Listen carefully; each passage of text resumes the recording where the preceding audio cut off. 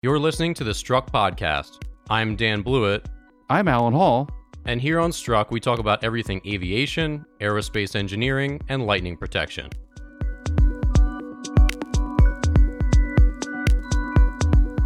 All right, welcome back to the Struck Aerospace Engineering Podcast. I'm your co-host, Dan Blewett. On today's show, we've got a great guest who joined us to talk about lightning and some of the implications and some of his career and research, developing really our knowledge base, really as almost Alan as a species, which is crazy to think. But Tom Warner is one of the premier lightning researchers and knows more about it than anyone on the planet. Alan, tell us a little bit about Tom and his background and why this is such an important topic. Yeah, and there's a select number of researchers around the world that have a really tight, intimate knowledge of what actually happens with lightning. And Tom is one of those people, but he has done it outside the academic realm for the most part. Tom is a pilot by training. He was in the Air Force. He flew B-1 bombers, and at the same time, he developed a love of photography and watching lightning and taking pictures of lightning. Ended up in South Dakota for his Air Force career and stayed, because he's originally from California, and he actually stayed in South Dakota. Not many people do that. And he really developed a lot of the techniques we use today on high-speed photography of lightning, but he was also a pilot, weirdly enough, that he ended up flying in a T-28, basically a heavily armored 1950s vintage airplane, radial engine airplane, that flew through severe thunderstorms where there's hail. The aircraft was designed to take big hailstones and to record a lot of data around thunderstorms. And his aircraft was struck about once a year while they were doing that. So he's been really up close and personal to a lot of lightning, and up in the air in particular, while his photography side grew too. So while he was taking pictures of lightning from the ground, he had connected with some other lightning researchers and started to look at high-speed video. And he was one of the few people around that would post those high-speed videos online. He has a blog site, and he'd post those videos. And as an engineer, an outside engineer, we were all the engineers that were involved in lightning were like, "Holy moly! Look at this resource! Who is this Tom Warner guy?" Because it provided us an insight into how lightning moves and travels, and some of the physics that you can't see in a laboratory. And that's where Tom comes in, is because it's that connection between what we know from old school data, laboratory, and what is actually happening. And Dan, he's a very unique person. It's a very unique set of skills that have come together with Tom. You know, it's one of those sort of like secondary disciplines that has a lot of carryover. Obviously, the more you understand the atmosphere that you're flying through, that's an important piece of being a good pilot, I'm sure. So, you know, like you said, he has a really interesting background with flight, the atmospheric sciences, and also the photography. All those things have blended together into helping him, like you said, capture a lot of the footage, the high-speed footage and photography that's helped really demystify and bring to life a lot of things that we thought might be happening, or maybe we thought were happening and are not. So, you know, he discusses a number of myths and misconceptions about lightning, the way it forms, the way it travels, different types of it that really, you just said, are outdated and need to be rethought, and the public needs to know that some of the things that we were taught in school really just we've figured out, and we can see it with our own eyes. It's not that way, and it's pretty interesting. Yeah, it's a nice sort of in-depth but not too deep discussion about what is actually happening in the clouds, because we can't see it with our naked eye. And for thousands of years, tens of thousands of years, we've always had these assumptions about what's happening in lightning in the clouds. And a lot of that is really not true scientifically. Yeah, so let's hear a little bit more from Tom Warner as he discusses some of his background with the T-28 and how he got into lightning research. It's called the T-28 Storm Penetrating Aircraft, and it was a 1949 T-28 Trojan, which was a propeller, a big old radial engine trainer used for both the Air Force and the Navy. And back in the 70s, the Soviets were claiming that they could modify the weather. So there was an effort in the U.S. to try to create a platform that could fly through storms and clouds and measure in situ the microphysical things that are going on, and to verify if it was possible to modify the weather. So in the 70s, Paul MacCready came up with a design for modifying an aircraft that could survive a severe plains thunderstorm environment. And so they put armor plating on it. They put 3/4-inch Lexan bulletproof canopy modifications with metal reinforcement. And then they hung all these instruments on the bottom of it so they could measure hydrometeors, which are particles, either water or ice, from the millimeter size up to 6-inch diameter hail. And so this plane was one of a kind. It's not a hurricane hunter, because the hurricane hunters, they go over hurricanes and they have 4 engines, but they don't get into the really heavy hail that we get into the severe plains thunderstorms. So this thing was unique. It was modified heavily. It could. We also had a sniffer tube, so we could measure oxides of nitrogen. It had electric field sensors, so we could measure the electric field and all the thermodynamic parameters that you'd want to be able to measure. And so we flew through thunderstorms and got into hail that made quite a racket. And we would get struck by lightning typically once a season. As a single pilot, they took the back seat out and put the chemical sniffer in the back seat. So it was just, you're there by yourself. You do talk to a ground controller that's looking at the radar, can see your position, and is getting some telemeter data so they can tell if you're in hail or the environment that you're in, but they also keep you safe. They tell you where to go if there's a problem.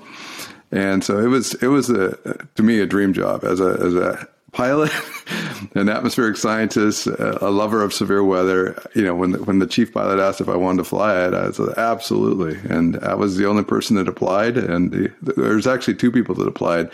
And when the chief pilot called the other person and told him what he'd be doing, he withdrew his application. So I was it.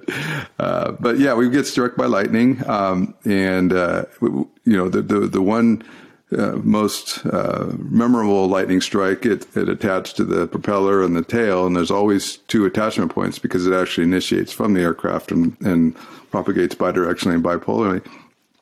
And the lightning channel, one of the attachment points was on the propeller, and the sniffer tube that was measuring the oxides of nitrogen was on the top of the canopy, and it went right over the sniffer tube and got a great data set, and it ended up in a publication. But when we land, we inspect the aircraft, and there's little burn marks and weld marks that took a little of the metal away from the propeller and the tail. We'd file it out and then be ready to fly again. Every time you went through a thunderstorm, you knew that there was a chance that you can get struck.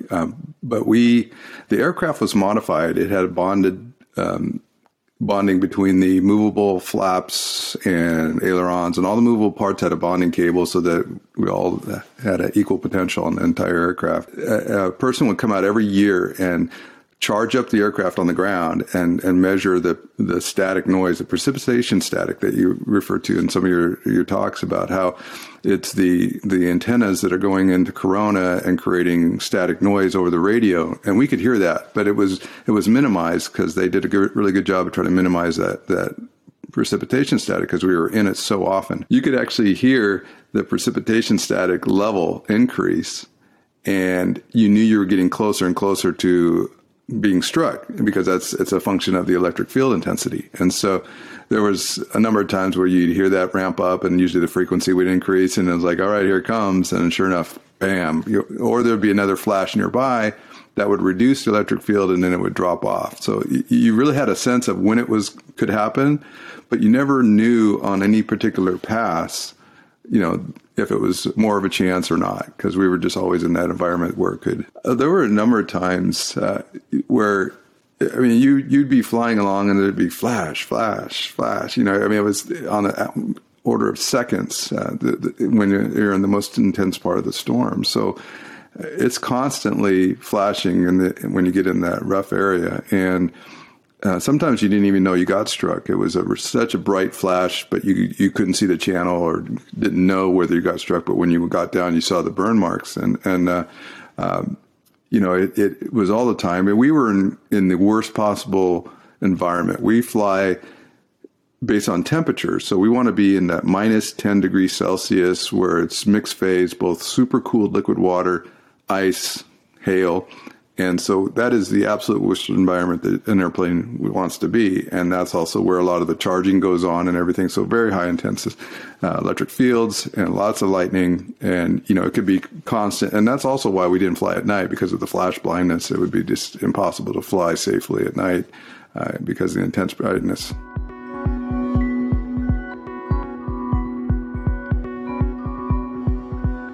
So, Alan, this T-28 aircraft sounds just like a bulldog just flying through, getting hit with 6-inch hail. He's got some photos on his website, ztresearch.blog, that shows some of the unprotected spots. And just look like they got hammered in with a baseball bat. They did, because that's what it's like when you're moving at speed and you hit large hailstones. It does a lot of damage.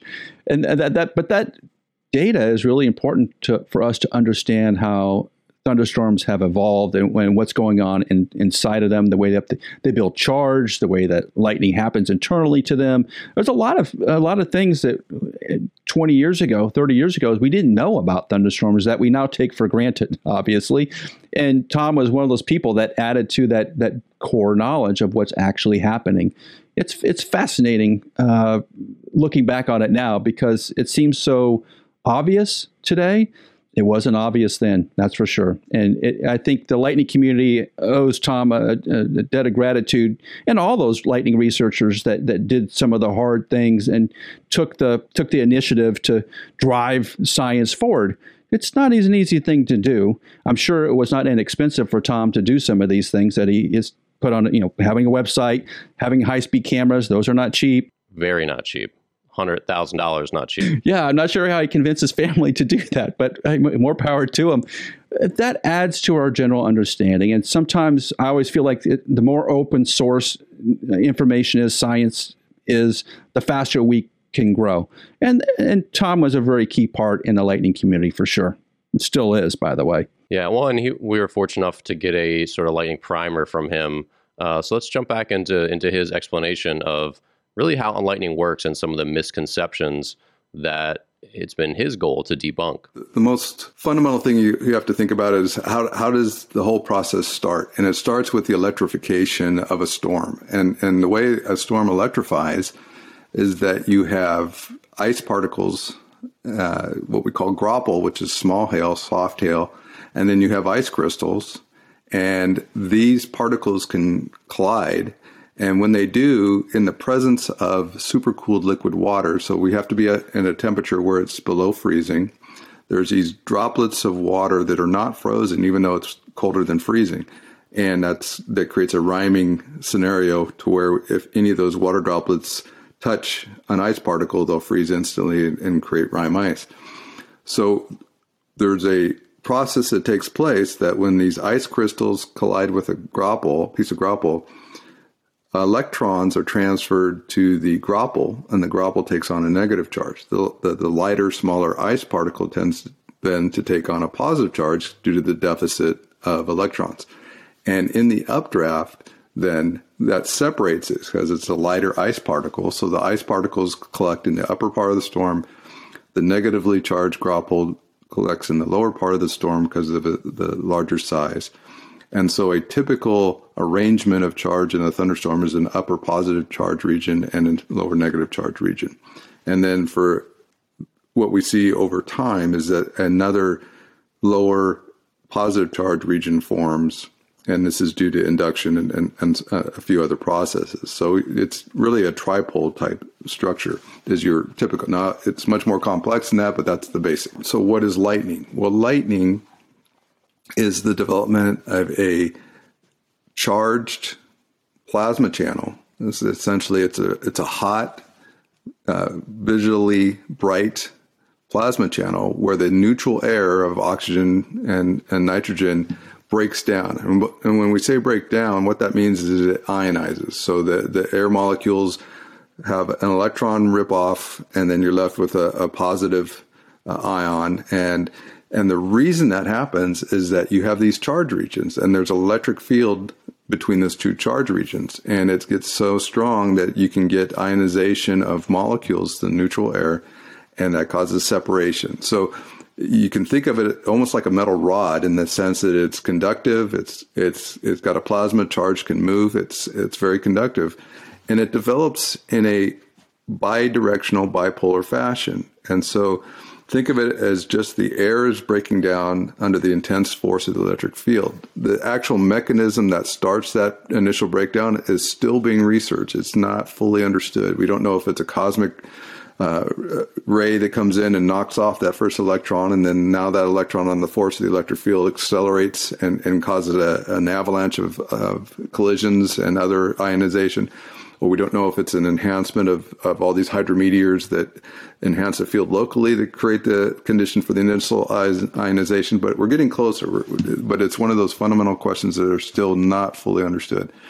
So lightning is simply the development of a leader, of a plasma leader that's conductive, it's hot, and it grows in a bidirectional bipolar region. So you have to have two charge regions for this to grow in between. So that's how a lightning flash. And it's only leaders. Leaders can propagate, and they'll continue to propagate based on the difference in the potential or the charge on the tip of the leader and the charge region that's in the storm. So if you think of the negative end of a lightning leader, it's got a surplus of electrons. So it's attracted towards the positive charge region. We have negative and positive, so it's attracted to each other. And the negative end of the leader, which has a surplus of electrons, goes towards the positive end. The positive end of the leader, which has a deficit of electrons, goes towards the negative charge region that has a surplus of electrons. And so it's this difference in charge that drives the leader. And it causes further ionization on the tips, and that's how it grows. So it's ionization on the tips of the leaders that cause it to grow. As long as there's a difference in the charge between the tip of the leader and the cloud charge, it'll propagate. Once that difference decays, the leader just stops, and then it cools down, the light goes away, and those ions and electrons start recombining, and you're left with the neutral. But overall, what you've done, if you have these two charge regions and you have a lightning flash in between it, it shifts charge towards one direction. So in other words, the positive charge region, you'll get a shift of electrons, and in essence, you've reduced the charge because of that shift, and that's what's going on. So, unfortunately, for many years, it was taught that this charge in a cloud is like a water balloon, and it can flow, and you poke a hole in it, and negative charge comes to the ground and strikes the ground, and that's not true. It can't move like that. It's on these little ice particles, and it can't flow on its own. And you hear the analogy of a doorknob. Well, there's the charge in the cloud is not a doorknob. It would be really bad if it was, because planes wouldn't be able to fly through and they'd hit it. But all these little ice particles are like doorknobs, and they got charge on it, and they can flow if they touch something, but they can't move rapidly on their own. So that's a myth, or a description that's outdated. In the case of lightning, it stays in the cloud and it moves bidirectionally and stops. That's a cloud flash. But you could have one end of the leader come to the ground, and there's charge induced on the ground. The Earth is a fairly good capacitor or conductor in the sense that it can allow charge to move very freely along the surface. So if you have a negative end of a leader go outside the cloud and start coming towards the ground, there's going to be positive charge induced on the ground, and so it's going to be attracted to the ground. So that one end of the leader can go and make a connection with the ground. And when that happens, it causes what we refer to as a return stroke. Because suddenly you have this charged leader that's under a certain level of resistance, touch a conductor that has very low resistance, and the electrons rapidly accelerate downward. And that causes increased kinetic energy, thermalization, and you get this bright, hot return stroke that cascades back up the channel in kind of a wave front due to the sudden increase or decrease in resistance. And that's the return stroke. And that's what we see as a really bright event that strikes the ground. But we can still see the leaders as they propagate through the cloud because we see cloud flashes. We see the leaders. So we're always seeing lightning, whether it touches the ground or not. We can see it. I was taught as a kid, and most people I come across is like, well, I was taught, lightning always goes up. And it's true that the return stroke that I referred to goes up. It goes from the ground up because of that resistance decrease. But lightning, like I said earlier, is a bidirectional bipolar process, and it can move. It initiates up in the cloud, except for upper lightning, which we'll talk about later. It propagates bidirectionally and actually comes down to the ground to create a cloud-to-ground lightning flash.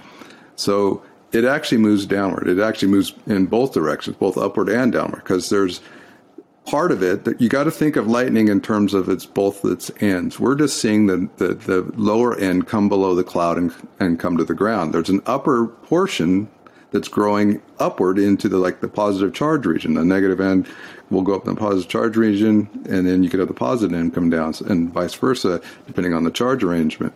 So there's always two ends of a lightning. And then when it touches the ground, after it attaches the ground, causes the return stroke, it can continue to grow as an attached channel further up into the storm. And that's what we see is happening. And that's essentially what upward lightning is like. So the process is straightforward in that regard, but really lightning comes down from the ground, causes a return stroke, which goes back up the channel. And that's where we were taught lightning always goes up, because they were referring only to the return stroke. But that's not really true. It actually comes down.